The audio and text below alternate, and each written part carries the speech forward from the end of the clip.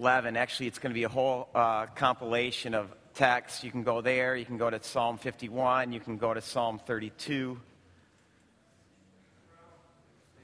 What's that? What? Oh, yeah. By the way, Jackson, get over here. Jackson is also a guy I want you to know. He's my intern, and he's also working with the students. And so Jackson was with us last year. And again, a huge gift to this church, particularly to the students. Thanks, buddy.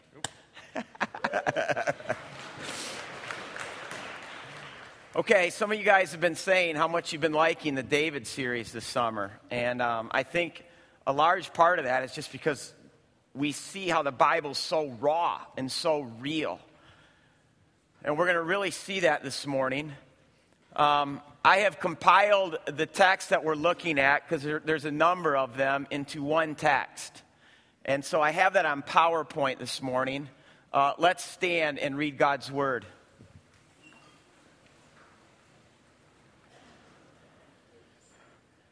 In the spring, at that time when kings go off to war, David sent Joab out with the king's men and the whole Israelite army.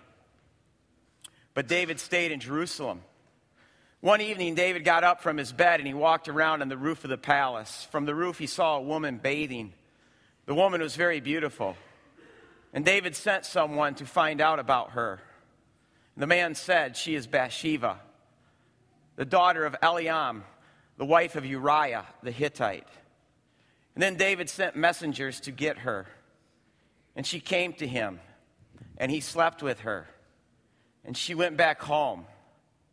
The woman conceived. She sent word to David saying, "I am pregnant." So David sent this word to Joab, his general, "Send me Uriah the Hittite." And Joab sent him to David. When Uriah came to him, David asked him how Joab was, how the soldiers were, how the war was going. Then David said to Uriah, "Go down now to your house and wash your feet." So Uriah left the palace, and a gift from the king was sent after him. But Uriah slept at the entrance to the palace with all his master's servants, but he did not go down to his house. David was told Uriah did not go home. So he asked Uriah, "Haven't you just come from a military campaign? Why didn't you go home?" And I think Uriah knows everything that's going on. Starting with, "David, why are you not with us where you belong? And why do you get to sit in your palace?" And I think he even knows what David has done. Listen to what he said. Uriah said to David, "The box, the ark, and Israel and Judah are staying in tents. And my commander Joab and my lord's men, we are camped in the open country. How could I go to the house and eat and drink and make love to my wife? As surely as you live, I will not do such a thing." And in the morning, David wrote a letter to Joab and sent it with Uriah. In it, David wrote, "Send Uriah to the front lines where the fighting is fiercest, and then withdraw from him so he can be cut down and die." Even the general knows this is such a dumb idea, and it's so obvious to all what is going on, that he has to be a little more sneaky about it. Not just does Uriah die, but also many of David's best fighting men die as a result. When Uriah's wife heard that her husband was dead, she mourned for him. And after the time of mourning was over, David sent for her, and she became his wife and bore him a son. But the thing David had done was evil in the eyes of the Lord. And then the next chapter, I hope you've seen the word sent. David, as the king, thinks he's controlling and manipulating everything. And the next chapter begins, and the Lord sent Nathan to David. And Nathan, through a brilliant story, exposes David's sin, all of it. And David then prays this prayer in Psalm 51. And maybe right now you just need to go from being a learner to being a worshiper. Have mercy on me, O God, according to your unfailing love. According to your great compassion, blot out my transgressions. Wash away all my iniquity. Cleanse me from all my sin, for I know my transgressions, and my sin is always before me. Against you, you only have I sinned and done what is evil in your sight. So you are right in your verdict. You are justified when you judge. Surely I was sinful at birth, sinful from the time my mother conceived me. And you desired truth even in the womb. You taught me wisdom in that secret place.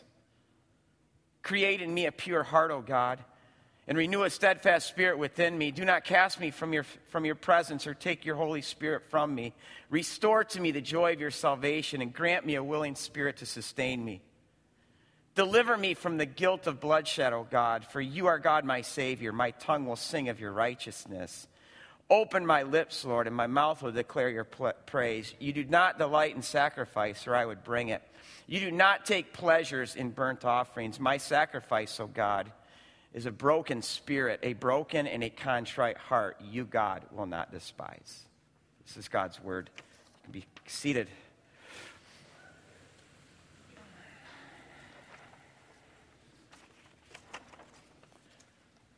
I think it's one of the most famous stories in the Bible.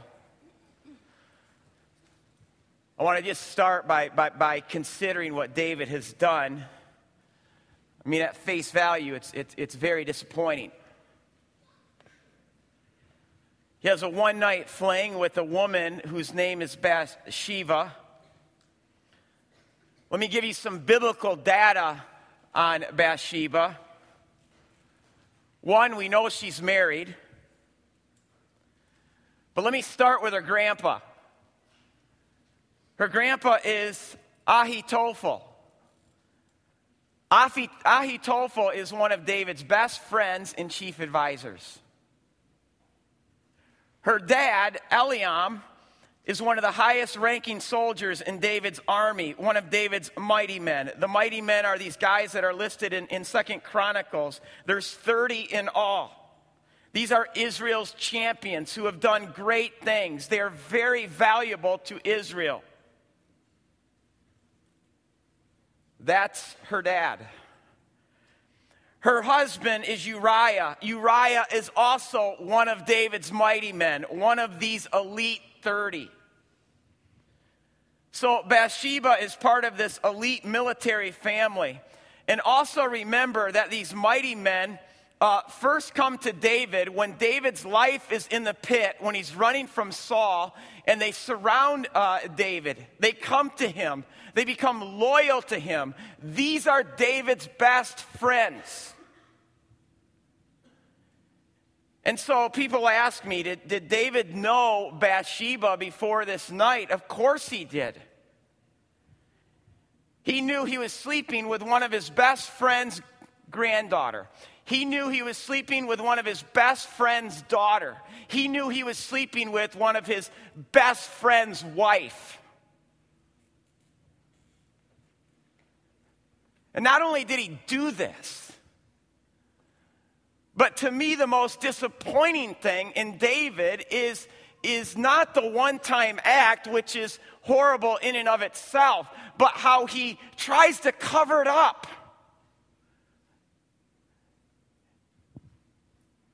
And everything he does, lives are lost through his cover-up. His whole life has become a lie. He's a fake, a phony. Now the question when you hear stuff like this is, how could someone like David do this? Well, I remember when I was first starting ministry, and a lot of big-name pastors were biting it. These were guys that I looked up to. And I'll never forget John Piper coming to this event in which I was at to speak. And even before he got to the platform, when people saw him rise and walking down the aisle, just this standing ovation started to take place. And I'll never forget what John Piper said about halfway through his message that day. He said, "The sediments of pride and self-sufficiency and lust lie at the bottom of every good man's heart." He said, even those who we consider to be the best of the best, he says, be careful who you put on a pedestal in praise, because there are only sinners in the world. I'll never forget that. Because I knew exactly what John Piper was saying. Be careful of who you applaud for. Don't praise me. I'm just a sinner. I think this is one of the reasons why I can read the Bible and trust it, because it never flatters its heroes. It never tries to cover up their mistakes or gloss over the things that they've done.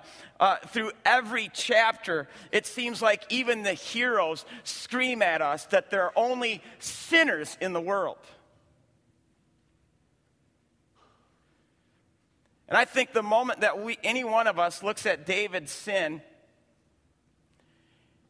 and starts to think, how could he do this, as if I would never be capable of such a thing, we are in a very dangerous place. Now, we saw weeks ago that David allowed the seeds of lust to come into his life, and rather than rooting them out, he nurtures those seeds, and those seeds soon begin to take root, and they begin to grow, and he starts looking at other women and taking other women into his harem, and soon the seed becomes a sapling, and then he adds another wife and still another wife and another prostitute into his whole way of life, and it's not long before this seed becomes an oak tree. And it's a lot easier to pull out an acorn than it is to root out a great oak.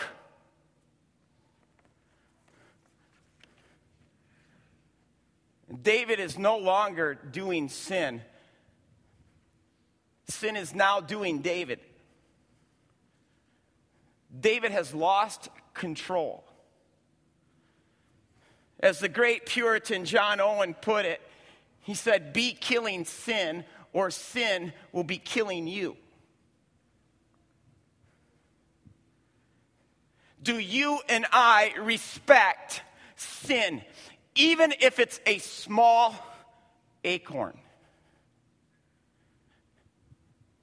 Acorns can grow into oak trees. And I think most of us, if we knew David, we could look at David's life leading up to this and hardly detect what's brewing.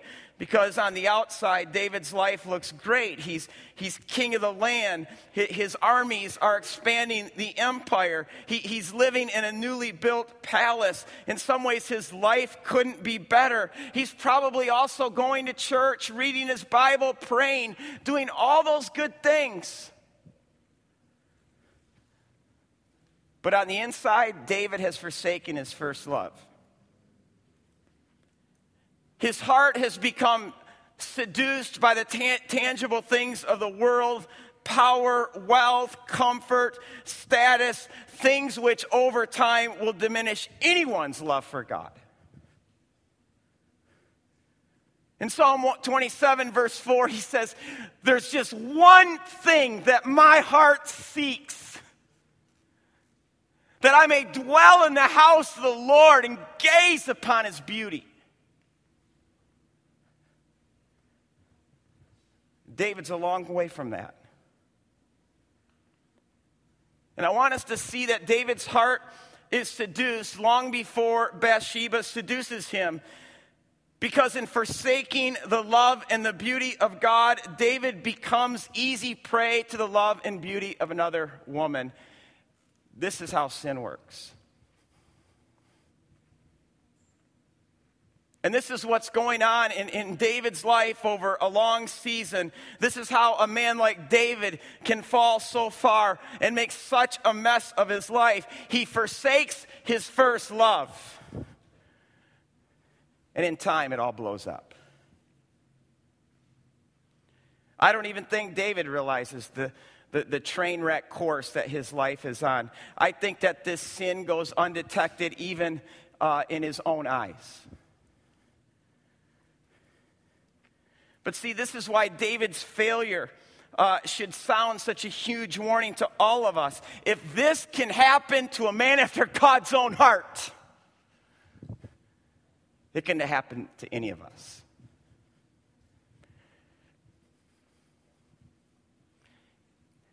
Have you forsaken your first love?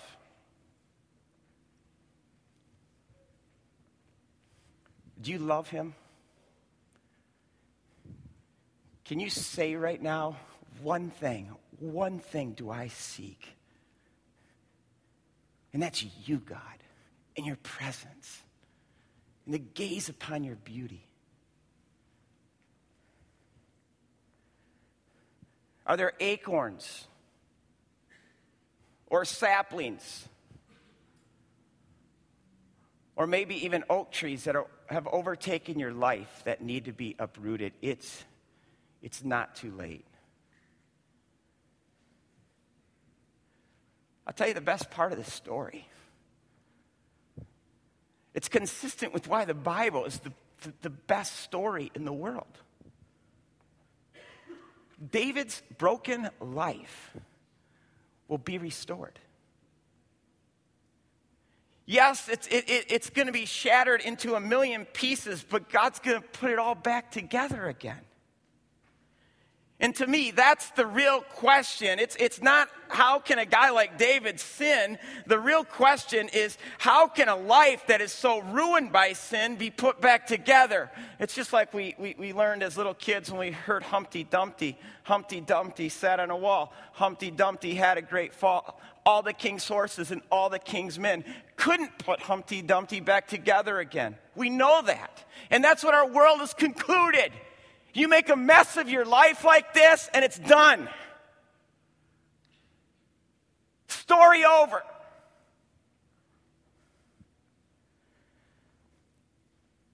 But David has a God who passionately and almost recklessly loves David. And he will not let go of David. He will not give up on David. And he will pursue David. But for God to restore David, there's something on David's end that David needs to do. And the same for us. And this first thing that David needs to do, that we need to do, if there's any chance at restoration, if there's any chance at redemption, David needs to come clean. Guess what? David can't do this on his own. David needs help. David needs Nathan to come and to expose him. Because for restoration to happen, the sin must be exposed. The sinner must be laid bare. God, in his grace, sends Nathan. And Nathan really tells this brilliant story. I mean, David is in this place of cover up,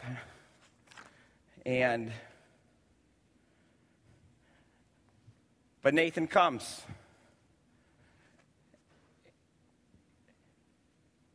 Because David can't see at this point what he can't see, and it's what sin does to us. It puts us in this place of self-deception.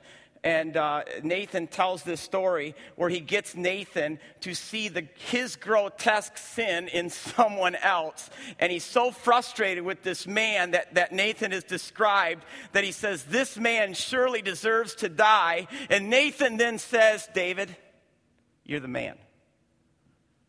You're the man. And now it's out. And David is exposed.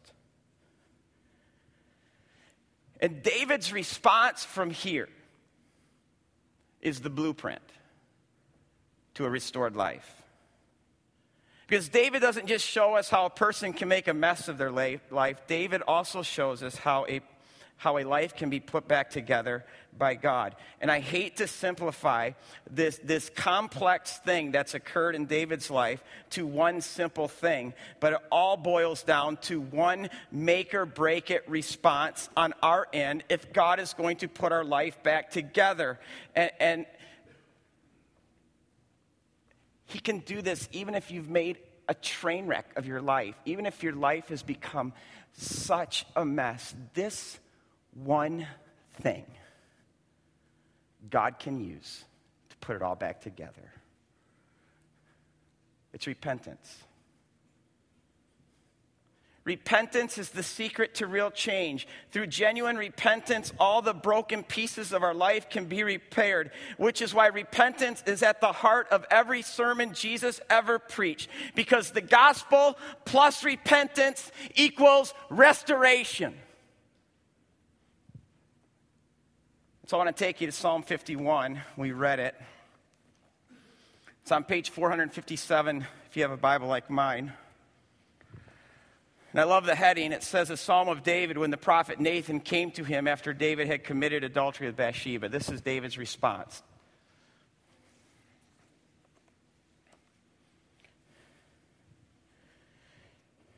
And I think Psalm 51 is probably the most complete picture of repentance in the Bible. This psalm is precious to me. There is not a psalm that I have not prayed more than this psalm. I want to start with verse 3 where David says, for I know my transgression and my sin is always before me. The first aspect of repentance is this. I must know my sin. And the word for know there is yada. It's not just even know about my sin, but I must have this experiential knowledge of my sin. Or this personal encounter with it. Which means I need to have the courage to face my sin.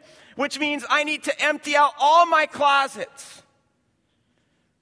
This isn't just scratching the surface and looking at those obvious sins in our lives. In verse 7, and the ESV translates this correctly, David says, purge me, O God, purge me. He's asking that God would literally perform surgery to literally cut him open and look at every aspect of his life and of his heart.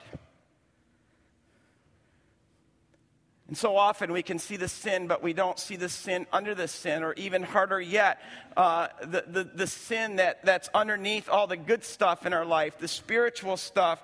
It's God, show me my selfish motives, show me my pride, show me where I'm jealous, show me how I need to control, show me how I need to impress, show me where I'm angry about things I shouldn't be angry about. God, show me my critical spirit, show me these things, purge me.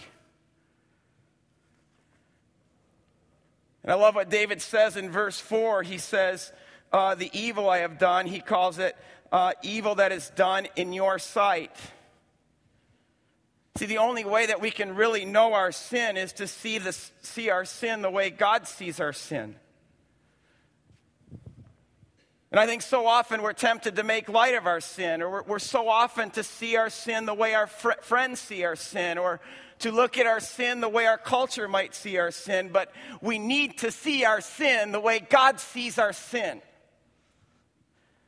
And see, this is how we can discern, too, between true guilt and false guilt, because there are some people who come alongside of you and try to ease your guilt, but there are other people who are going to come alongside of you and make you feel guilty about things you really shouldn't feel guilty about. And this is why, for me to really know my sin and for you to really know your sin, to come face to face with it, all of it, we need to hear God's word. We need to hear what God's word and God's Spirit working with His word has to say to our hearts about our sin. When's the last time you prayed to God, search my heart, O God. Know me and try me. Show me if there's any offensive way in me. Open the eyes of my heart, God.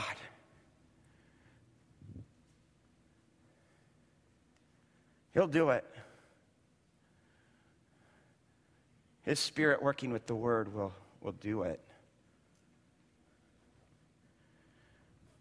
And see, this is why we absolutely need Nathans in our life. People who love us so much that they're willing to call us out. I mean, we live in such a soft culture today, we can't handle the hard word anymore. But we need the hard word. I'm not exaggerating one bit when I say this, that I wouldn't be a pastor today if it weren't for the Nathans in my life. People who have spoken the hard word to me. Proverbs 27 says, better is the open rebuke than love that is silent. Faithful are the wounds of a friend. I just experienced this just in the last couple of weeks. How God used a brother in my life to speak truth. To call me out on some things that I needed to be called out on. That's a true friend. We need Nathans. The second aspect of repentance, I'll jump kind of towards the end of David's confession to verse 17. Look at it. David makes a pretty strong statement there. He says, my sacrifice, O God, is a broken spirit. And he says that because of what he says in the previous verse, which is the gutsy statement. He says, God, you don't delight in prayers. You don't delight in my worship. In this situation, what you delight in is a broken spirit, a contrite heart. Contrition. It's part of repentance. In fact, the word for contrite here in this verse is in Hebrew the word dakah, and dakah simply means to be crushed. It's the same word that David uses in verse 8 when he says, let the bones, and that word bones could be translated bones, or it could even be broader than that, self. It could be the whole person. Let my whole person that you've crushed. David's crushed. He's devastated. Does sin devastate you? Your sin, does it crush you? Today we just want to rescue ourselves and rescue each other from this feeling of being devastated and being crushed, yet it's through the crushing and the devastation, not going around it, but through it, that a heart of stone can be turned into a heart of flesh.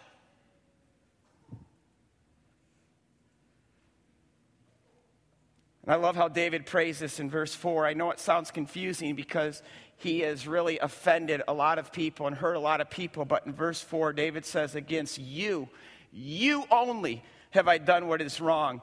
And that whole doubling of the you, he doesn't just say against you, but against you. Anytime you see that doubling in Scripture, Absalom, Martha, Jerusalem, it signifies this intense love. And this is why David is devastated. It's not because he's been caught. It's not the consequences he's about to suffer. It's not because his reputation now is trash. David could say, I have sinned against the people and it's hurt the kingdom. He could say, I've sinned against the law and I deserve death. He could say, I've sinned against myself and I've ruined my life. But he says, I have sinned against you. He intensely loves God, and his sin knows that it has hurt God. And that's what crushes David. I remember when I was in junior high, my older brother and I, we shared a bedroom together. He came home one night a little tipsy. I'd never seen anything like that in my life. You know, he all of a sudden put his hand on the lamp and it just stayed there for a really long time. But years after that, I'll never forget, he said to me, he said, "Rod, I never did that again." And I said, "Why?" He said, "For one reason." He said, "I love Mom and Dad too much. It's like I never want to hurt them like I hurt them that night."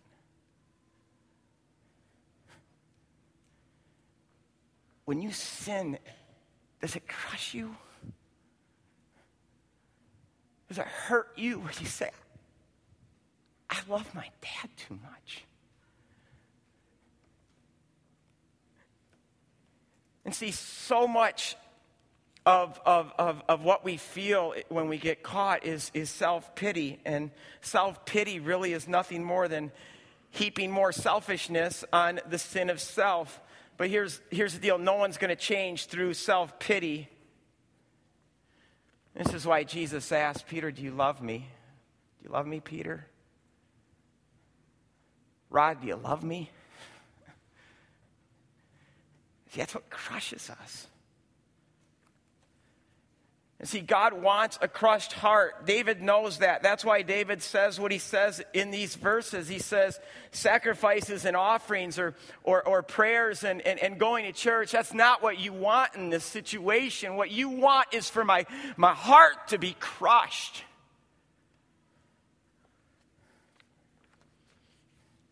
That's what repentance involves, a crushed heart. The third aspect of repentance is I must own my sin and take full responsibility for it. Look at verse 6. David prays. He says, "You desire truth in the inward parts." I love this because this is David acknowledging to God, "God, I know what I should be. I should be a man of integrity, a man of authenticity, where my private and my public me are the same. But where you desire this integrity, there's only deceit." And see, here David is taking full responsibility for his sin. He's not making excuses. He's not blaming circumstances or other people. He's not saying some demon came on me and caused me to do it. In fact, as we learned last week, David is the new Adam, and he's placed in the garden, the new Eden, to rule and to subdue God's world for God. And like Adam, he could not say no to the forbidden fruit. And like Adam, he fails. But unlike Adam, David isn't saying here, "But that woman that you gave to me, she kind of made me eat it." David takes full responsibility, full blame for his sin. And it's not because of circumstances that a person sins. It's not because someone else made us do it that someone sins. It's not because of a demon that a person sins. We sin because of what's inside of here. Jesus said all sin proceeds from the human heart. He says that in Mark 7 and Matthew 15. And see, David knows this, which is why he's taking full responsibility for it. So it's not just that he knows his sin. It's not just that he's crushed by his sin. But in taking responsibility for my sin also means I'm going to leave it. I'm going to let go of it. I'm going to turn from it.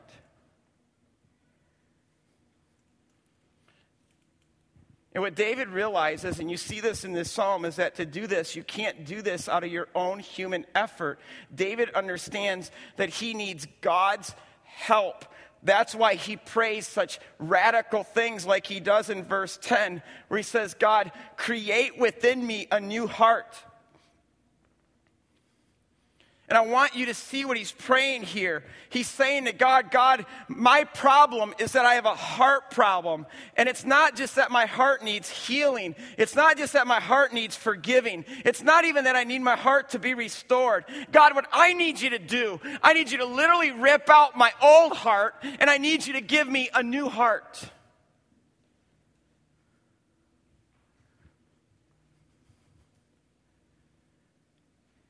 And then in verse 12, he says, God, I also need for you to restore to me the joy of my salvation.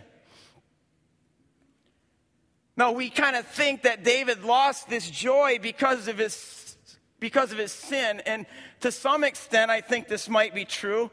But I'm going to contend it's the other way around, that David sinned because he lost the joy of the Lord. Because in Psalm 4, verse 7, David says, you have filled my heart with greater joy than when new grain and new wine abound. In other words, he's saying, God, you are my intense joy. And see, what happens is when God is not our ultimate joy, we are going to seek joy in other places, whether it be joy in another relationship, joy in sex, joy in pleasure, joy in our jobs, joy in buying things, joy in a sport, joy in this, joy in that. Because as human beings, we can't live without joy because we've been made to enjoy God. See, this is how repentance is completed. It's this return. And it's not just a return to a standard. It's not even just a return from a bad path to a good path. It's a return to a relationship. Because it's not just God fix me and fix my life, but it's God, would you fix us? Because when you and I are good, when that relationship is restored, everything then is restored.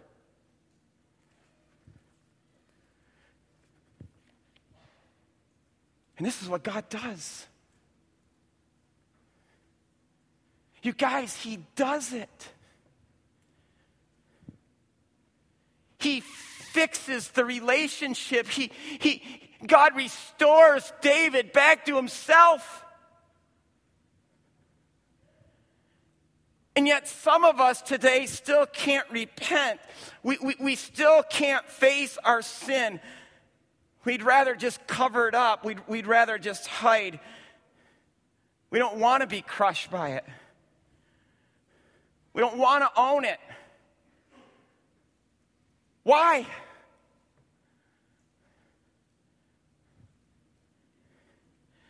Or let me ask it from this angle. How is it that David, after doing such evil, can confidently ask God for so much and then get so much from God?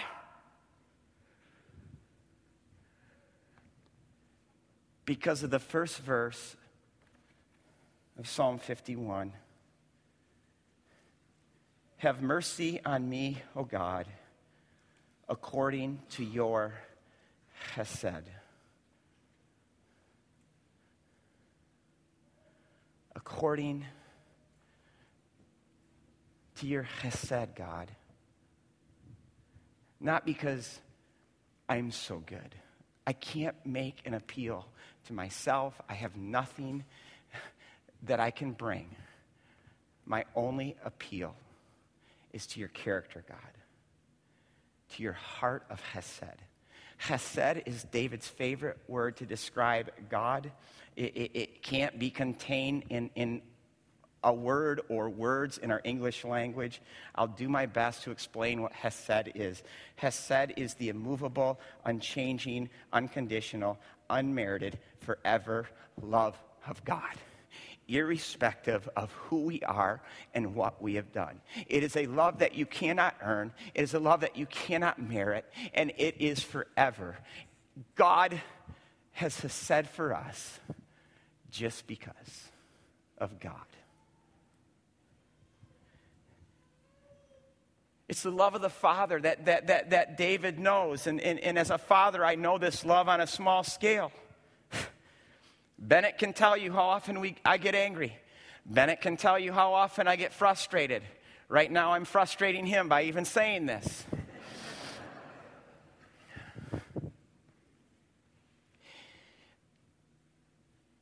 The love in my heart for my kids is immovable, unconditional, never changing. It's unmerited.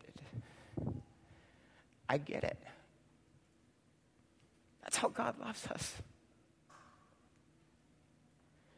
And think about how much more we can know this love on this side of the cross. The Bible says, for God so loved the world that he gave us his son. And that son, Jesus, came to the world and he said, I've come to show you the love of my Father and to restore you to my Father's house as God's children. And see, this is who Jesus is. He is the invisible God made visible. In Jesus, God shows himself. God literally uncovers himself. Jesus died uncovered. Because what Jesus is doing in his death is he's taking upon himself all the stuff that you and I are trying to cover. He took all the sin, all the guilt, all the shame upon himself. And he's uncovered in this way so that you and I could be covered with the love of God. Covered. And that's why David, after Psalm 51, and I can't go into much detail right now, but he writes a concluding psalm, an exclamation point psalm, Psalm 32, and it begins with this word, blessed. Blessed means to be wonderfully okay. It means total fulfillment. It means to be made whole. It means to be intrinsically right. And who is the one who's saying, I'm blessed? It's this one who's made a complete mess of his life. He says, I'm blessed. And in verse 5, he says, then I acknowledged my sin to you, and I did not cover up my iniquity. I said, I will confess my transgressions to the Lord, and you forgave not just my sin, but also the guilt of my sin. It's a complete forgiveness. And in verse 7, he says, you are my hiding place. David goes from hiding from God to now he's hiding in God.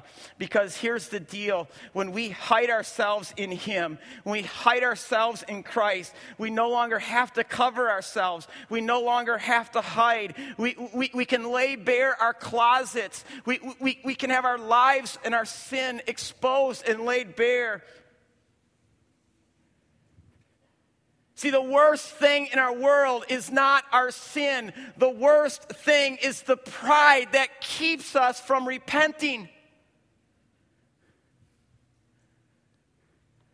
What would happen if followers of Jesus would get serious about sin and serious about laying it bare, serious about exposing our closets and bringing it all to Christ? Stop hiding. And to hide in him. Revival would take place. The church would be what the church is supposed to be. We'd be the most beautiful thing in the world. It's time, Crossroads, to stop hiding.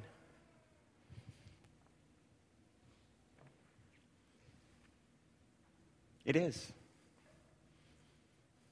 It's time to stop covering ourselves. And the only remedy for sin, the only remedy for shame, the only remedy for guilt is Jesus. This morning, the communion table is open. The communion table is the place where we come with our sin. And we lay it at the altar. And we hand over our sin, and what we get is his righteousness, his life. It's a real meal. It's real food. Mikvah is another way of just saying, God, I repent. I repent for what my hands have done. I repent, Lord, for my heart and the things that it's willed and felt. I repent for my feet. I repent of my thoughts and the things that I've said.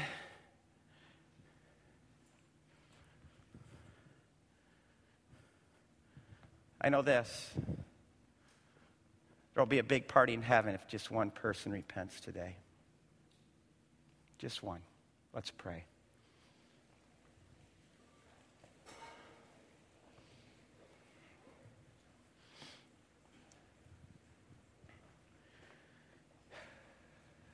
God, thank you for this story.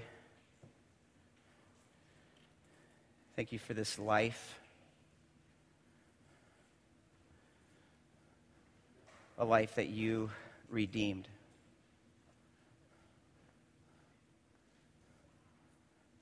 Because this man repented. True repentance. And God, that's what your gospel demands. As Martin Luther said, all of life is repentance. We don't just repent one time, but we continually are repenting all the time. And so, God, right now, I'm just going to do a handoff right now to your Holy Spirit. And I'm going to ask your Holy Spirit, God, to take it from here. That your Holy Spirit, God, would open the eyes of our heart to see the acorns or the saplings or maybe even the oak trees that are in our lives. And God, we have a place to bring it. I pray, God, that pride would not keep us from repenting today. Whatever repentance, whatever form it looks like, God, that there would be true repentance in this place for the glory of God, that you would beautify your bride so your bride could go from here and make your name great for the sake of Christ. And God, I'm going to start. God, I confess my sin of selfishness, God, of getting caught up in my own life. And I lay that before you, God. Thank you for convicting me of that. And thank you for your grace.